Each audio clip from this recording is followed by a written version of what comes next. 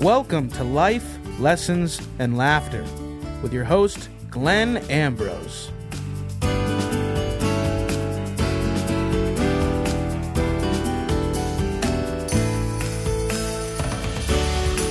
Hello, everyone. Welcome to the podcast.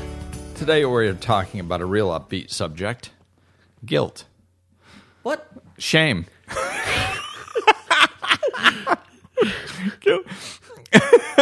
Know what happened is we're talking about shame, by the way. Know what happened is like as you were clicking the button or something, I thought of this earlier episode we did, and I was like, oh yeah, we did this show, one of the podcasts, early podcasts on guilt. Yeah, it was like episode 4 or something. Yeah, really early on. And then you had, then you started to record, and I'm like, hey, guilt came out. Whoa. Anywho, but I don't have guilt about saying that or shame. Okay. I could easily go back and just start this over, but I don't think that's a good idea. No. You're a man of little shame. Actually, when we were I don't know if that's true or not. I know that when we started, before we were recording, when you first got here today, I brought up the subjects, and you were like, "Well, I don't know shame in my life, so I don't know." Well, I was being a wise guy, but yeah, I've experienced my share of shame. It's too bad. It's too bad Dave's not here today. He would be a great person to have on this episode. He basically just walks around with that person from Game of Thrones behind him. It's do you know what I'm talking about? It's probably a wonderful analogy, oh but God, I don't watch Game of Thrones. Somebody with the rings a bell and just shame. I don't know. Yeah, neither. All right, so neither of us watch Game of Thrones. You can send your hate mail to to Ben, not Glenn. Well, so shame. I think opening up the biggest thing to understand is, and I can't even say this without mentioning her name. Brené Brown is just phenomenal. She's researched this for years and has extremely profound and detailed work on this subject. So, and she's where I got a lot of my deeper understandings about it. So, and she explains that there's a big difference between feeling guilty and feeling shame. And I believe she says something like feeling guilty is saying that I shouldn't have done something, or there's something wrong with what I did. That's feeling guilty. And then shame is saying that there's something wrong with me. So there's a big difference between those two, and that's why shame is so dangerous, because you actually start believing that there's something wrong with you, and you're dysfunctional and broken and not good enough. And, you start believing stuff like that about yourself. It's just horrible. I mean, the blows that it takes on your self-esteem and things like that. And we're just saying, like, I have no shame. I have no shame. And as I'm talking, I just flashed right back to my entire childhood. That's kind of what, I was in school, the ADHD kid that, they didn't diagnose it back then. That I was just a big pain in the ass. I wasn't a kid with ADHD, So, every year, every class, every day, it was Glenn, turn around, Glenn, stop it, Glenn, stop talking, Glenn, stop entertaining the class, Glenn, cut it out, Glenn. And Glenn, okay, finally, Glenn, go to the office, Glenn. And it's you know what happens to somebody's self-esteem when they're constantly being corrected for every day for 12 years, over and over and over and over again. It's just, it's no wonder by the time I hit, junior high and started having thoughts on my own, I started going like, okay, well, I'm obviously a dysfunctional mess. I can't do anything right. I'm always being corrected. I must be bad. I must be wrong. Why don't I just embrace that and go with it? And that was the beginning of my end. And I literally remember consciously thinking that, going, I'm trying to be good, and I'm literally physically incapable of being a good person. And I've had 7 years of school to prove that on a daily basis. So, okay, you win, I suck, I'm bad. I'll just be bad now. And I started being bad, and I found out I was really good at being bad. I was like, oh my God, I should have been doing this all along. Like, I'm in the office anyway. Well, why don't I have some fun getting there instead of trying to be good at the whole time, you know? So it's, you know, it's really, I experienced a profound level of shame about myself, and it directed the path that I went for another 20 years. So, yeah, I might have a little experience with it and what it can do. All right. On my end, I've never been ashamed of anything that I've ever done in my entire life. Your nose is growing. It's funny when you were explaining yourself in school, I was like, oh, I see that. Yeah, well, I don't think it's too difficult. I literally got class clown in every grade, like elementary, junior high, high school, like every school I went to. Sometimes when we're recording shows and you and Dave are together, when we're not rolling, I'm like, guys, come on, focus. Hey. Oh, yeah. Like, I've been an adult. Stop messing around. I'm horrible in classroom situations. I've been an adult and really, like, focused on training, like really going like, okay, I really want to learn this and I have to learn this. And the teacher starts talking and I'm gone, man, like 30 seconds in. And I either need to go to sleep or entertain myself. Yeah. Those are the only two options. And and I'm an adult and I'm interested. I want to learn this stuff and I just cannot do I can't do it, man. You know, it's a struggle. It is, and that's the difference. And I laugh at it now because obviously I've worked through it. But it's, you know, when you're going through it, it's very difficult. You know, that level of shame, going, oh, there must be something wrong with me. And I think that, you know, as a general rule, everybody experiences that to some degree, just because of social conditioning. You know, domestication. It's like we come into this world from the other side, you know, of pure love. And then we come in here and we're going, oh, everything's love and my parents love me and everybody loves me and everything's okay and we're safe. This is just like a little adventure down here and everything's wonderful and God loves us and all this stuff, right? And then we get born into this society that teaches us fear and this thing called time. And we have to do things at times, and you know, don't eat when you're hungry. You eat when you're told to eat, and don't trust yourself. Don't trust your own body telling you when it needs food. You determine. You know, the people will determine when you need food, and you can't listen to your own body. You know, that's just like one. And I'm not.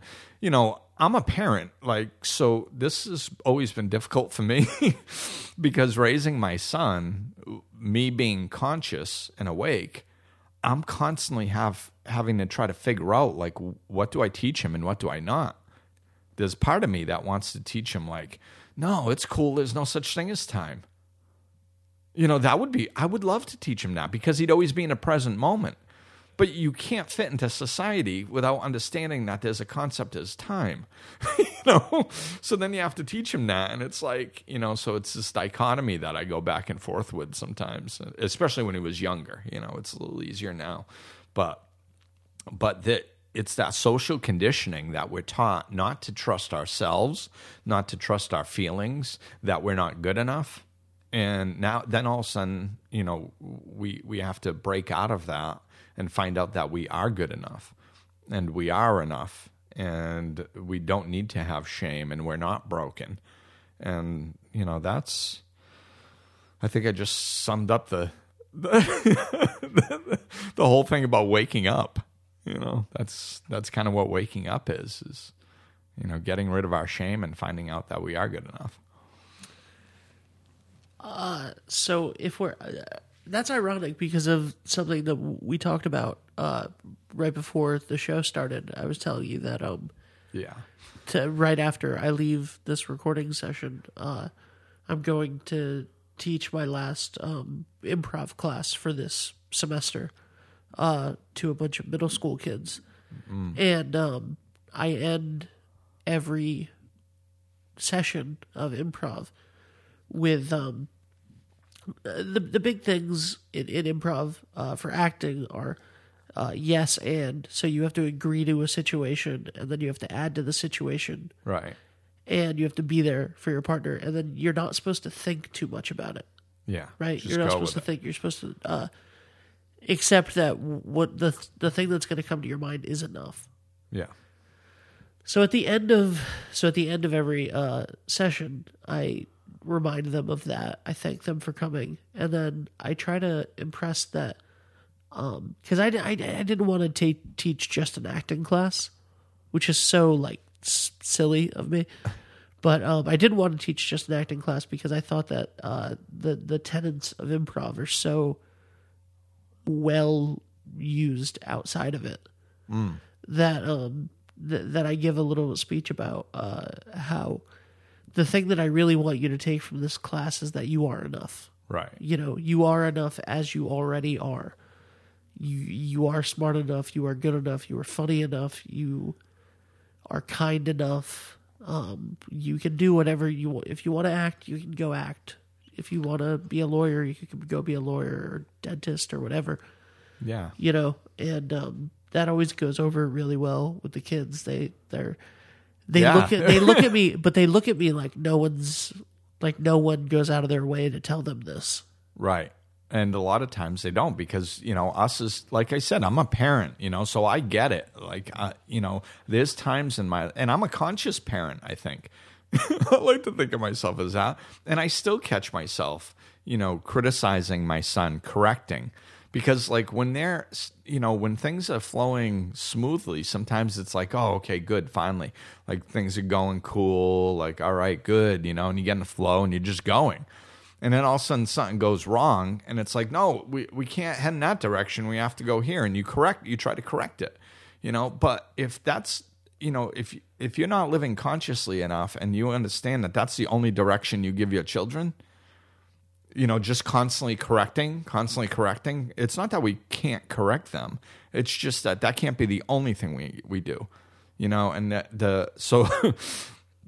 so that's what I catch myself in rhythms of sometimes, just constantly correcting. Fortunately, I think the consciousness of me has helped me explain things to him. So like when I catch myself doing that for a period of time, I'll sit him down and I'll go, okay, listen, I've noticed that recently I'm constantly correcting you. And I want you to understand that that's not because there's something wrong with you. You're good enough. It's just, this is what I'm trying to teach you. I fell into the pattern of it. And I'll explain exactly what happened so he doesn't take it on him personally and go, okay, I'm not good enough. So I guess that's how I try to correct that situation when I fall into that pattern. But our kids are constantly being corrected. And, when you told me you were going to give that speech, I was like, it reminds me of whenever somebody does that thing on Facebook where they go like, oh, if you could tell your younger self one thing, what would it be?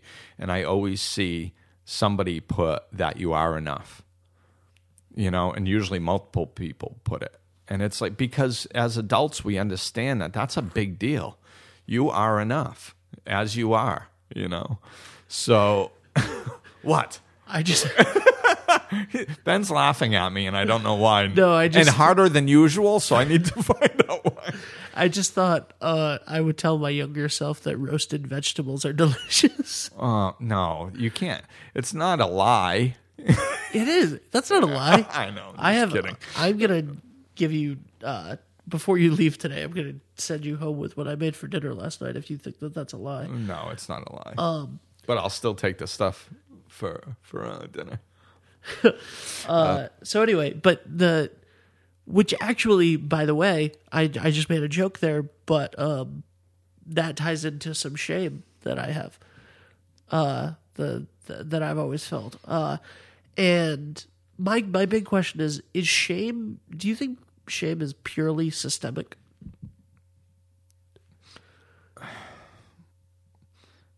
Well, do you think that shame, because you talked a lot about how shame comes from societal norms, yeah. and how so basically, like, society has put so many boxes in so many things that if you don't fit into every single one of them perfectly, that's generally where somebody's shame starts to come from, right? Yes. Yeah, but it's really not that simple, because like you can have, it depends on the parents that you have. It depends on, you could have some cool uncle that helps you with it. Like it depends your capability of absorbing things. Like, like my sister grew up in the same household as I did. But she absorbed things differently than I did, so we turned out very differently in a lot of ways. So it's like it depends on, like I always say, things that affect us and who we are as people basically depends on two things. It's our experiences meshed with our personality, because different people's personalities absorb the same experience in different ways, and we all have different experiences. So it's like, it's how you absorb that. Some people can bat it away easier. Some people are more sensitive and take it on. And like I said, sometimes somebody's got a cool uncle, so that just says something at the right time, and they go, oh, and all of a sudden it clicks. They go, oh no, yeah, I'm completely good enough, and I'll take what people say, but I'm not going to absorb it, and they just move on. And you're like, are you freaking kidding me? Like that, that could happen to a 6-year-old, and he could have no problem with shame forever. Like no matter what society does. So we can't quantify exactly what it is. It can be a mixture of things. It's just, what we have to do is recognize it within us and see what it is, and see how detrimental it can be if we don't deal with it. Because shame heads right in a direction of depression, which depression is hopelessness. Because if you did something wrong and you think that there's something wrong with what you did, that's guilt. You can change what you do in the future. But if you think that there's something wrong inherently with you, that can't be fixed, so you think. So there's no hope there. There's no hope for anything different. And that's depression. And depression is the lowest vibrating energy. Anger, frustration is above depression, because depression, you don't have the hope or the drive or the energy to do anything differently, because you don't think it's possible. So anger is actually a higher vibration, because it can force you into change.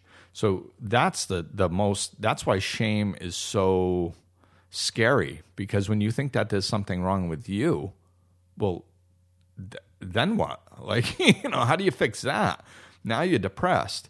So we have to, when we see that there's shame there, we have to deal with that. We have to deal with that and get rid of that, because there's no way we can be who we need to be carrying that around. To me, it's basically the same as prejudice. Like I've said in the past, that you cannot be spiritual and happy if you're prejudiced against anything or anyone. You can't. It's because you're just saying, I'm better than something else. So you're separating yourself from the whole, and you're putting yourself higher than other things. And as long as you're doing that, it's going to block your spiritual growth at some point. And it's the same thing with shame. If you are carrying that around, it is going to block your spiritual growth at some point. You cannot continue being a better, more expansive expression of yourself if you think that there's something wrong with you. So it's like being prejudiced against yourself. You think that there's something inherently wrong with you as a being, and as long as you're carrying that, you can't expand. So it's, I think everybody experiences it, to some degree. So you're in good company.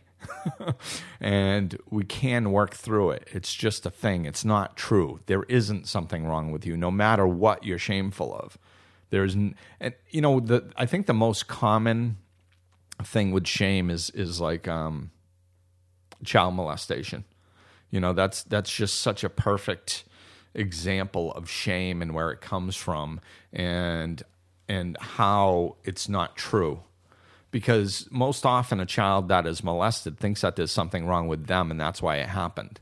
And it's obviously not true. There isn't anything wrong with that child, and it's not their fault that it happened. So if we can see that, if we can hold that up as an example and go, oh, okay, so it's the same shame of that child is experiencing is the same energy called shame that I'm experiencing. Well, if there's nothing wrong with that child that experienced that, then there must be nothing wrong with me, because I'm experiencing the same energy and it's caused by something else. So I need, so hopefully that can give you the hope that you can work through this and get some help. And again, if you're feeling it, get some help from somebody. And Google Brene Brown, shame, Brene Brown, and she's got some great free YouTube stuff out there that you can watch on it.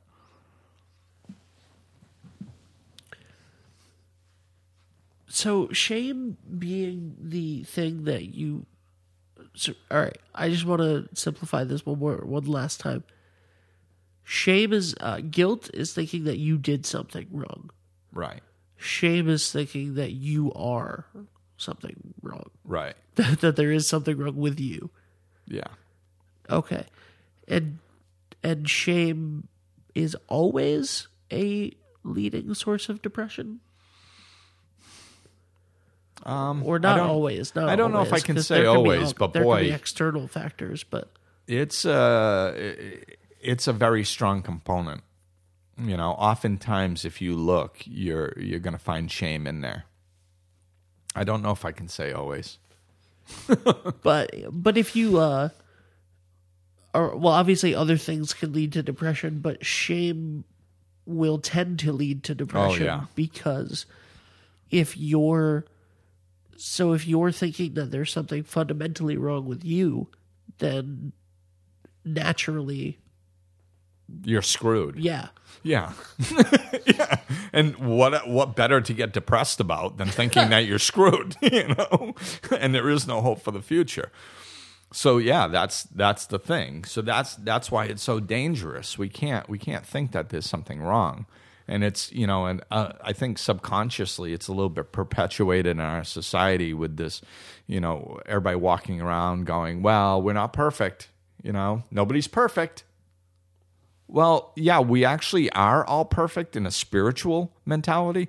We're not all perfect in a human mentality. Nobody's perfect in a human mentality because there's no such thing as perfection in a human mentality because everybody's different.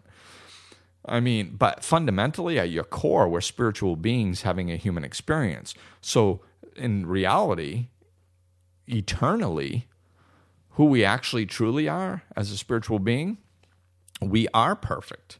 And that, which kind of leads into the crux of bigger spiritual teachings, which obviously I'm not going to get into now, but one of the core spiritual teachings is that, we are perfection at our core. There's basically two of us. If we go, I can't live with myself, like Eckhart Tolle went through during his awakening. I can't live with myself. There's the I and then the person that you can't live with. So there's two. Well, which one is real? Well, it's the person thinking, the awareness that you can't live with somebody. That awareness is that's truly you. That's your spiritual consciousness. That's who you are. And then the person you can't live with is your egoic self. So those are the two parts. The egoic self can never be perfect. It's just some mind-made construct. But your true self, if you identify with that as who and what you are, then you can see the divinity and the perfection within yourself. And then you don't have to feel that shame. You can understand that that's who you truly are, and then the rest is just a mind-made construct. Just a character in a movie, man.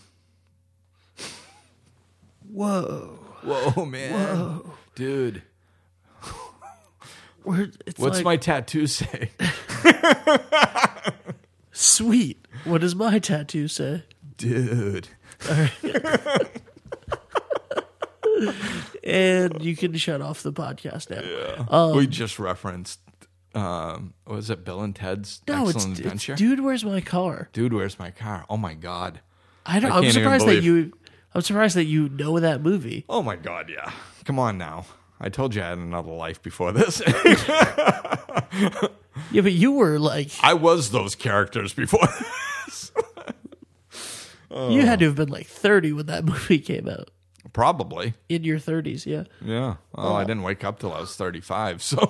All right, that makes sense.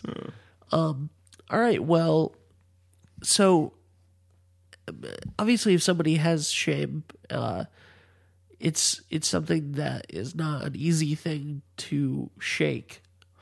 Yeah, it takes some deep work. I mean, honestly, it's not as hard as people think. Or because, it's just that decision that, right, we're perfect and this is not something that's wrong with me. This is an It's egoic deciding thing. to go into it. That's the hard part because there's so much fear around it and oh my God, and it's so big.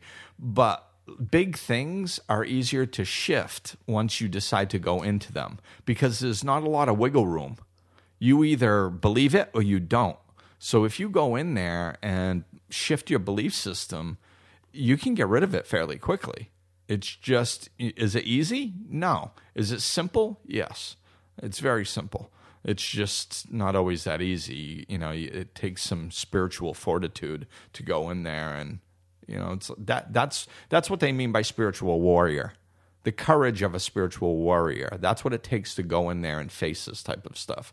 And it reaps the most wonderful rewards. So. Awesome. Well, obviously, if people want to want help with dealing with this, yeah, they should contact you. Absolutely. I love going into deep stuff, man, and shifting it because the rewards you feel on the other side are gigantic. So it's like, it's fun blowing through something like this. I try to do this type of stuff in all my work. Find the core issue, deal with that, and then it shifts all kinds of symptoms on the surface all at once, and it's really profound. So I love doing that. So yeah, of course, reach out to me at glenambrose.com, and that'll do it, yeah. I think, for the podcast. So thanks for listening. We'll talk at you soon. Glenn is available for life coaching sessions, in person or via phone and Skype. To book an appointment or for more information, go to glenambrose.com, follow him on Facebook and Twitter, or click the link in the description of this episode.